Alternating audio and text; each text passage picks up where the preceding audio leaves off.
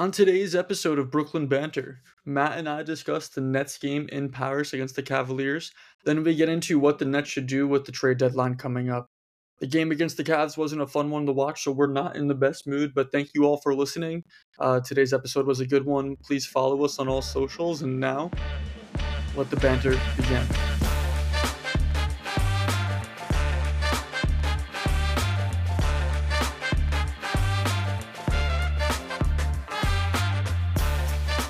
Welcome back to Brooklyn Banter.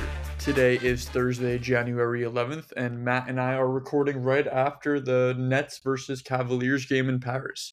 The main takeaway from this game is that the Nets are a horrible basketball team. Yeah, I mean, I was really excited for this game, 2 p.m. on a Thursday, way to kill the day, and the Nets just killed my entire mood for the rest of the night, really. I mean, it's just so frustrating, game after game, coming out so flat, and it just doesn't make sense. I mean, we complained about, the lineups, or Cam Thomas this or Cam Thomas that. He's just sitting on the bench while the game starts, and thank God for him after he came in a little bit there and to start. But it's just another frustrating game to start, or I guess to end the week. We don't play until Monday now. I was going to say, regarding the starts, I don't know how Jacques Vaughn just lets this continuously happen over and over and over again. I mean, there should be quick pulls in the first quarter. This team has continuously got off to such slow starts, and in the first quarter of this game, we were down 26-16 at the end of it, and I'm pretty sure we were down 16-2 or something like that. I'm not sure if that was right, but we got off to an extremely slow start, and it's just been a theme for this team all season, and it's unacceptable. I mean, I don't know what these guys are doing for the 3 days prior to the game. Are they not getting ready for the game? I mean, I know the social media is posting that they're having these intense practices and having these tough conversations, and then they come out and they shit the bed. So, do you have any thoughts on I guess? Yeah, it makes no sense. I'm reading. Well, I was reading some of the post game quotes from Jacques Vaughn, and Dinwiddie had to get an IV before the game. Why is he starting? Why is he starting? And now he's saying Dorian Finney-Smith is getting an IV post game. Why are these guys starting if there's an illness spreading around the team? I mean, we just went through a whole pandemic. Sit these guys out. It's not that important. And the it's fans not like lose. Spencer Dinwiddie makes our team that much better, and he's sick, and we're starting him. Same with Dorian Finney-Smith. And now the worst part about it all is that these two guys have to get back on the plane and go with the rest of the team. But after the first quarter, we barely improved. We scored 18 points in the second quarter, and we were down by 20 points at half. I think it was 54-34. The only bright spot in the first half was that Cam Thomas came in the game, and he was making really, really tough shots. I mean, it was right from the start. I think he had 8 to 10 points in the first quarter, and it's the Cam Thomas that we love. He was on fire this game, and it was good to see him, comfortable again. He ended the game with 26 points and just kind of kept us afloat all game. But just quickly, so if you didn't watch this game, just to understand, the largest lead of the game was 26, but then the Nets actually fought back and got it down to within 7 in the fourth quarter. So they did show some fight, but it's the story of the tale of two halves. I mean, it's easy to come back in the NBA when you're shooting a ton of threes and the defense lets up on the other side. So it's just another pathetic performance by the Nets where they claw back and they pick up stats that aren't really warranted, and it was a bad loss. I mean, I don't know. It's not. I'm sick of this team. I'm sick of this team. I mean, this is why, and I know that you might not agree with this, but this is why you trade for Donovan Mitchell, right? He's got Darius Garland, Evan Mobley, the two guys behind them out, and he still provides that edge that you need, and he kind of just took them on his back, and that was it. But no, I mean, there's no world, in my opinion, where we go trade for Donovan Mitchell and don't give up some Phoenix picks. So I mean, I'm not trading for him. If that's why I can't stand when people say that, because I just don't think it's realistic.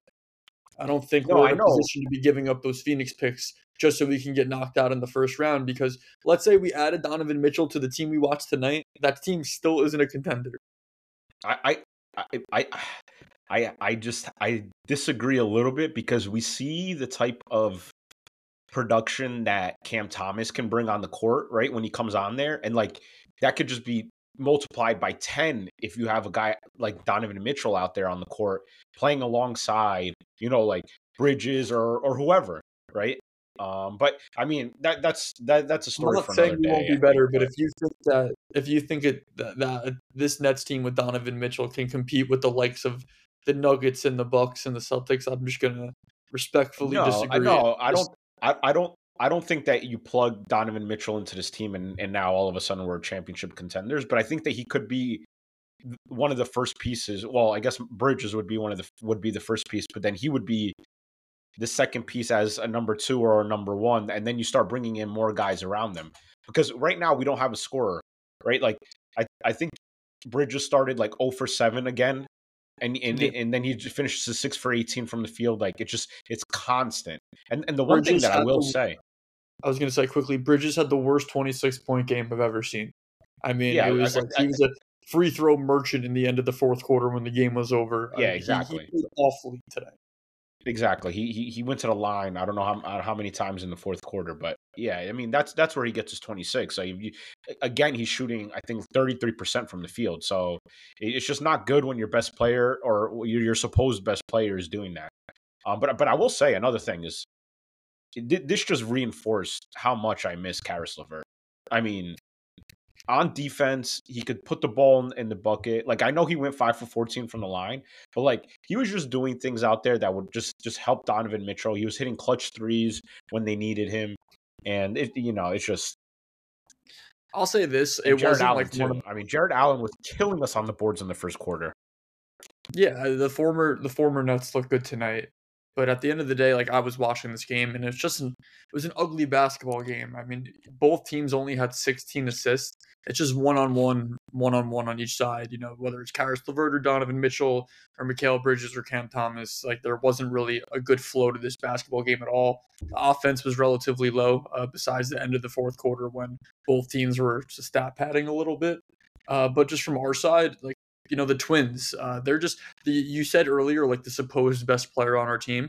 That's all the supposed things that like Nets fans came into the season thinking, and maybe the coaching staff in the front office, that needs to be completely thrown out the window because Mikal Bridges has shown us on a night to night that he can't be a star. And then that's fine. Like Mikal Bridges is definitely a good basketball player and someone you want on your team. And even with him not being a star, he's still on a great contract. But between that and the fact that Cam Johnson's a guy that every other game doesn't play in crunch time and doesn't play in the fourth quarter, there are two highest paying guys besides Ben Simmons, and they don't do shit for us. They don't just not do anything for us. Like they don't do what they're expected. They do less than expected. And it's just those guys need to be on the table for trades too, is my overall point. Like there needs to be no more best play. Like, he's supposed to be the best player. He should be taking all the shots. Like in my opinion, when we get back, Cam Thomas needs to be in the starting lineup in the first game.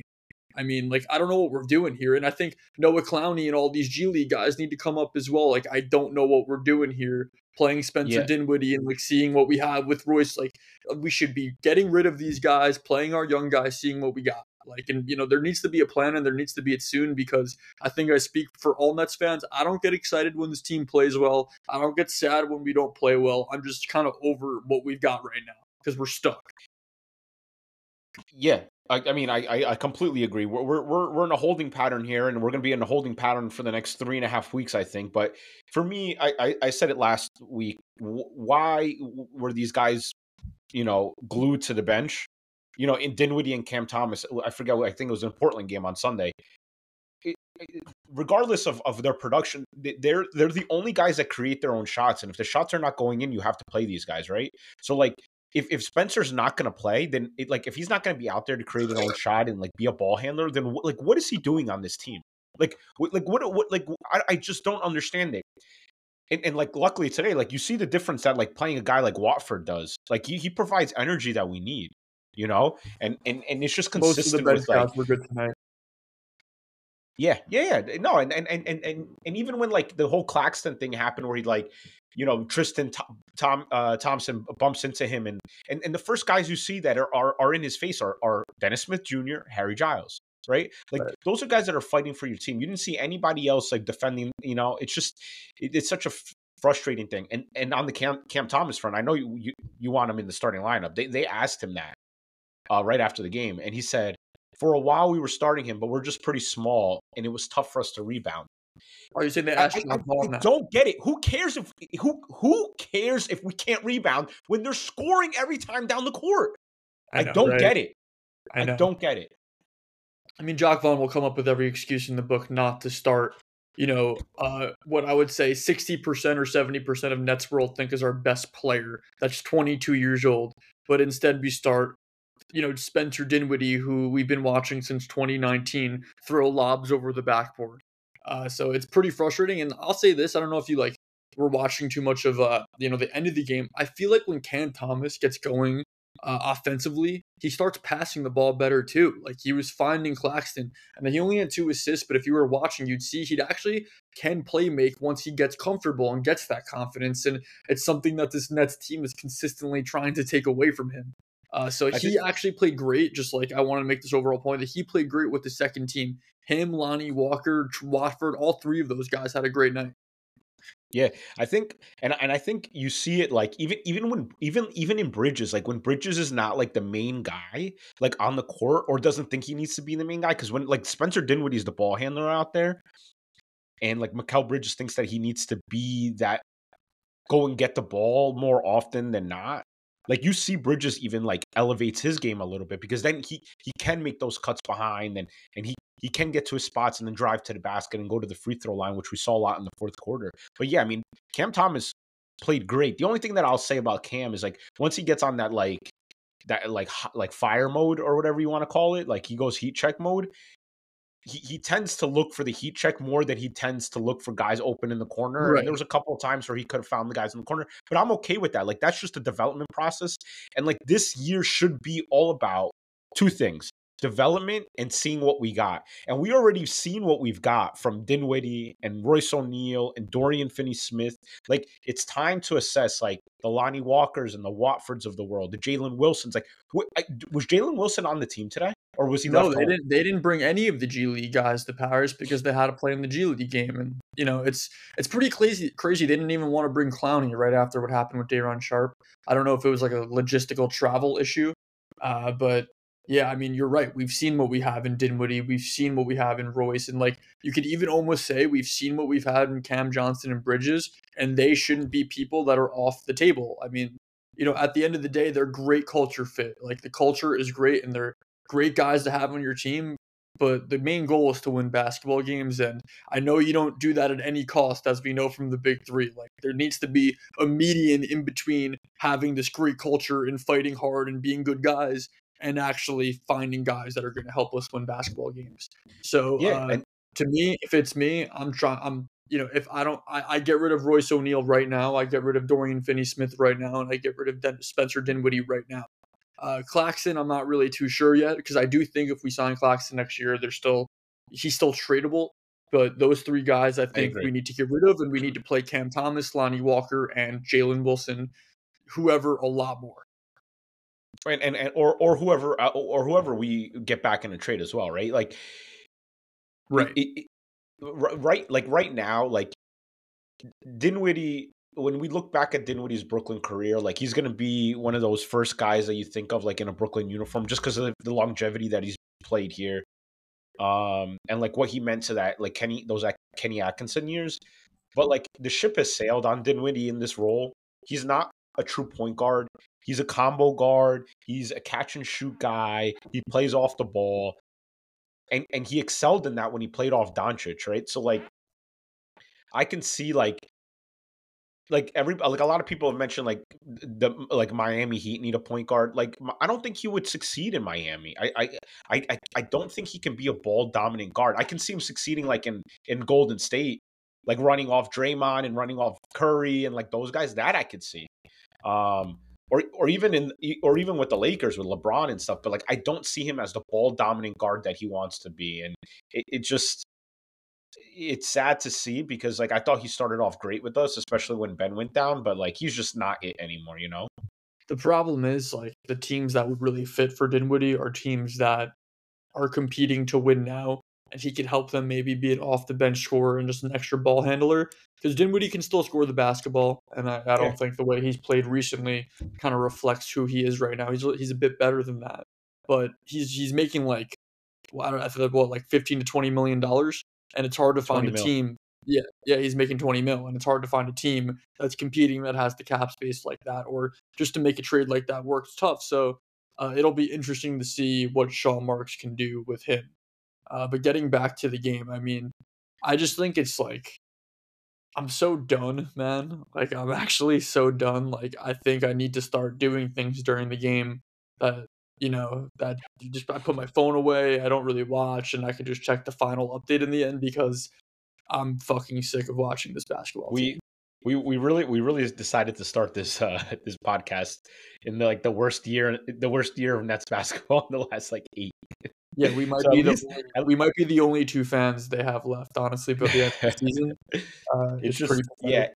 Yeah. I mean, it's one of those things where, like, okay, Kenny Atkinson, and I'm gonna just double check this right now, but Kenny Atkinson, all right, was signed an extension in April of 2019. 2 months later, right, he gets they sign KD and the big three, the clean sweep kind of thing, and it wasn't going terrible if I remember correctly that year. They didn't have Durant. Kyrie gets injured, right, and and he gets fired after, like, I think in mid-March, like right before COVID shut us down. I'm pretty sure. So it was like, I think his last win was against, I forget who, but I mean, we were like a couple games under 500, but we were still well in the playoff picture, and he gets canned, and we didn't have Kyrie, we didn't have KD. Dinwiddie went down with an injury that year already, and he still kept this team afloat, and they fired him. And obviously there's other reasons that he was fired, because like KD and all those guys wanted DeAndre Jordan. But like, why is Jack Vaughn's leash so long? Like, this team is severely underperforming. Well, I mean, you probably know this better than me, but are we still paying Steve Nash? Like, I don't think the Nets want to go out and pay a third separate coach, because to fire Jacque Vaughn, they're gonna have to pay him. He's not making a lot of money anyway, but then you're gonna have to go out and make a hire of someone that probably will have to, like, get paid a lot. And right now, I mean, I think there's a chance that Joe Tsai and Sean Marks know that Jacque Vaughn's not the coach for this team, but they don't want to make another firing mid-season after everything that's happened over the last couple of years. Yeah, but that only I don't know why he has such a long leash. I just don't think that this Nets team wants any more attention when it comes to that type of thing. I'm like, they don't want a coach that's going to be overbearing and over controlling. We all know that Jacque Vaughn just is a puppet for whatever Sean Marks thinks. Yeah, but the paying customer, right? Like, if you're not going to put a good product on the floor, at least the paying customer needs to know what you're doing with their money. And like, this team needs to show that they can play. First of all, you're in a big market. The Knicks own this market, right? And like, the big three should have taken over a little bit more than they did, but there was so much drama along with that, right? You continue down this path, and like, the Brooklyn Nets are just even more second fiddle to the Knicks after what they've been doing in the last couple years. And you don't need to like hire the next guy tomorrow, but you need a coach in there that's going to get the most out of the current team that's on the floor. So like, to me, it doesn't make any sense, because you want to fight for the play-in. And even like this draft is supposedly not that great. So like, but you don't want to just give Houston a top 5 pick, because we were idiots in 2001 to not protect. It just doesn't make sense to me. Like, the direction of the team doesn't make sense. That's why I think the next month is one of the most important months since KD and Kyrie requested a trade. I mean, at the end of the day, getting all this stuff back for both of them, like, I know on paper it looks good, but if Sean Marks doesn't handle the process the right way, we could see it not work out. And like, AKA kind of how Philadelphia handled their system, trust the process, but it's 12 years later and they still haven't done shit. I know it's a bit different because we're not fully tanking. The point is, we need to pick a direction soon, and that direction like might be making a decision on, are Mikal Bridges and Cam Johnson going to be part of this team's winning timeline, or are they just a stepping stone to the next step? That doesn't mean you have to trade them this year, but the trades at the deadline should make it clear to the fans, hey, we don't care about wins this season. We're just gonna stack up on draft picks and we'll be ready for season 27, 28. Or hey guys, we actually want to win next season. We think we're one move away. If we just make these moves, maybe we can do this and then get Donovan Mitchell in the offseason. But at the end of the day, if they don't do anything, then you're like your point said, there's no reason for the paying customer to keep coming back because it's pathetic, kind of the product that's on the court for us right now. Yeah, like I've said before, like they're not they have that like whatever 9 million gap between the tax or whatever. So like that's as far as they're going to go. They're not going to go over that. We already know that. And what direction can you go in? Like they're not going to get a superstar at the deadline unless they go get Dejounte Murray. And like we can get into that in a couple of minutes because Jake Fisher had the funniest like quote that like it said nothing at all to me today about Murray. But like unless you go get somebody like that who like for me is not really changing the world, Donovan Mitchell's not getting traded at the deadline. Siakam, we're not going to go grab. I highly doubt because I just don't see that being the guy we go get with 31 years old. So like who else you're going to get? Probably no one. So like you're waiting until either the summer or next deadline to go grab somebody because there's a ton of free agents in the 25. I would even be interested in trading like a similar to what the Raptors and Knicks just did, right? Like getting someone that's on more of our timeline, and whether that's like a Mikal Bridges for Anthony Simons type of deal, I think that's something we should look into.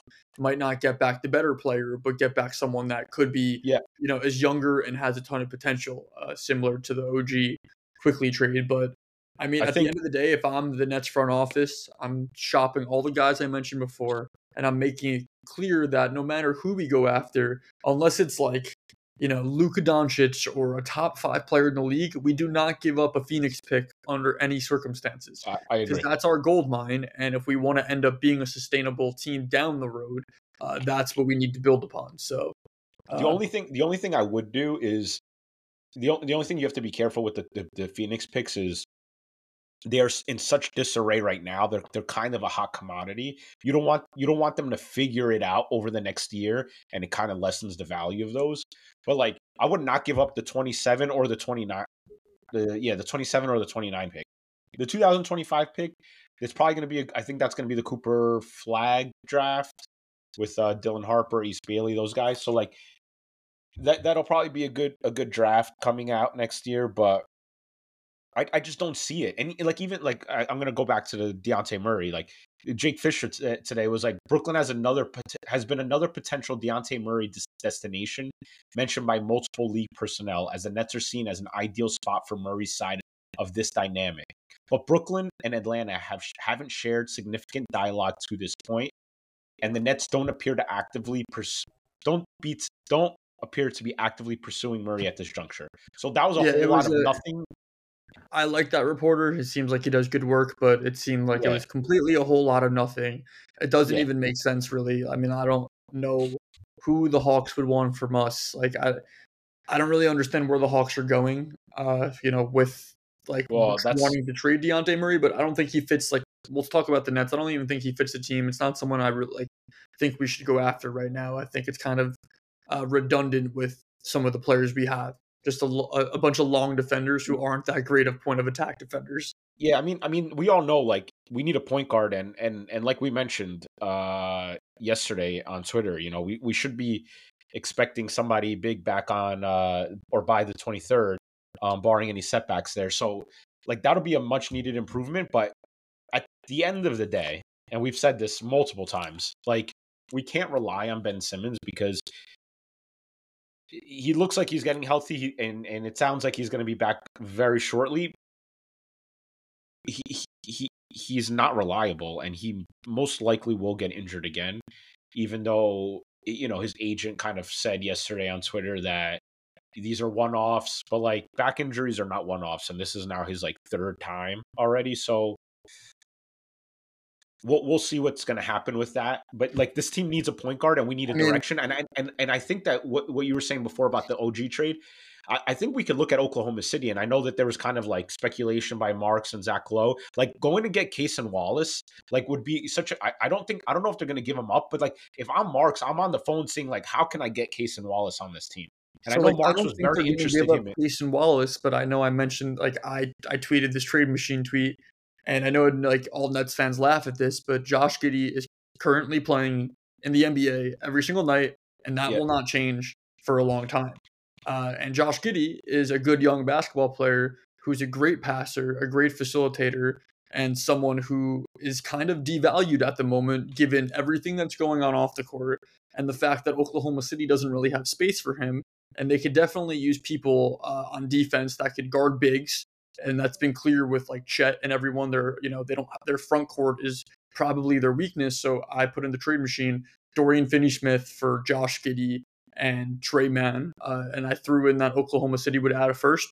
Who knows if they do that, but I think that's another trade we could look into. I don't know what's going on with Josh Giddey behind the scenes, but the fact of the matter is that every day that goes by, people forget about it more and more, and he's playing every night. So obviously the Nets would have to look into it before making a trade like that. And I don't want to say Josh Giddey's innocent, like obviously not. But he's a good young basketball player at the end of the day. Yeah, I mean, on the Josh Giddey front, people think that this happened like a couple months ago. Like this happened before last season even ended. Right. It just wasn't out in the open, and the girl's parents don't even want to deal with the investigation because I mean, I'm not going to speculate what happened, but like we were all young once, and we all had fake IDs at one point, right? So like, it just is what it is. He's a great player, and obviously if the Nets are going to make a move for him, like there needs to be serious investigation into it and make sure that nothing outside of what he's being accused of happened. Yeah, we don't really we don't need to get into it for too much. But no, I'm just gonna say like I was there on Friday night when they played Oklahoma, and like the whole arena booed him. So like it's a sore subject, obviously, for a lot of people, and rightfully so. So like it's a scary thing to say to bring him in, but like just basketball, like he's obviously a good player. But for me personally, I would go get Cason. Michael K always loves to say on his radio show that if the front offices of teams listen to their fans, they'd come in last place every single year. And he's right. He's right. But just like looking forward a little bit, it's not going to get any better for this team. I mean, I agree with your point on Ben Simmons. He obviously will help this team if he plays. Who knows if that'll come when we think it's going to come against the Knicks. But just to read it off for the listeners, our next like 5 to 10 games goes, we're at home against Miami. That's probably a loss. We're at Portland. Let's hope that's a win. We're at the Lakers. That's a loss. At the Clippers. That's a loss. We're at home against the Knicks. That's probably a loss. We're at home against the Timberwolves. It's probably a loss. We're at home against the Rockets. That's probably a loss. And then we have the Jazz at home. I'll say win just for the fans that are listening, just to not upset them. And then we play Phoenix again as a primetime game at home, and that'll probably be a loss on the 31st. So I think we're winning 1 or 2 more games for the rest of January. Oh, Jordan. I know. They don't pay us enough. They don't pay us enough. I looked at the schedule as well, and it's unless there's like, that's why I'm saying like there needs to be something to like excite the fan base, and like I'm not saying to make a move just to make a move. Obviously, it needs to be like in the right way, but a move needs to be made. The front office just needs to give the fans a plan, something to look forward to, something to think about. Just make it clear that we shouldn't be upset when we lose and that we shouldn't be happy when we win, because it's we're driving ourselves further and further down the standings.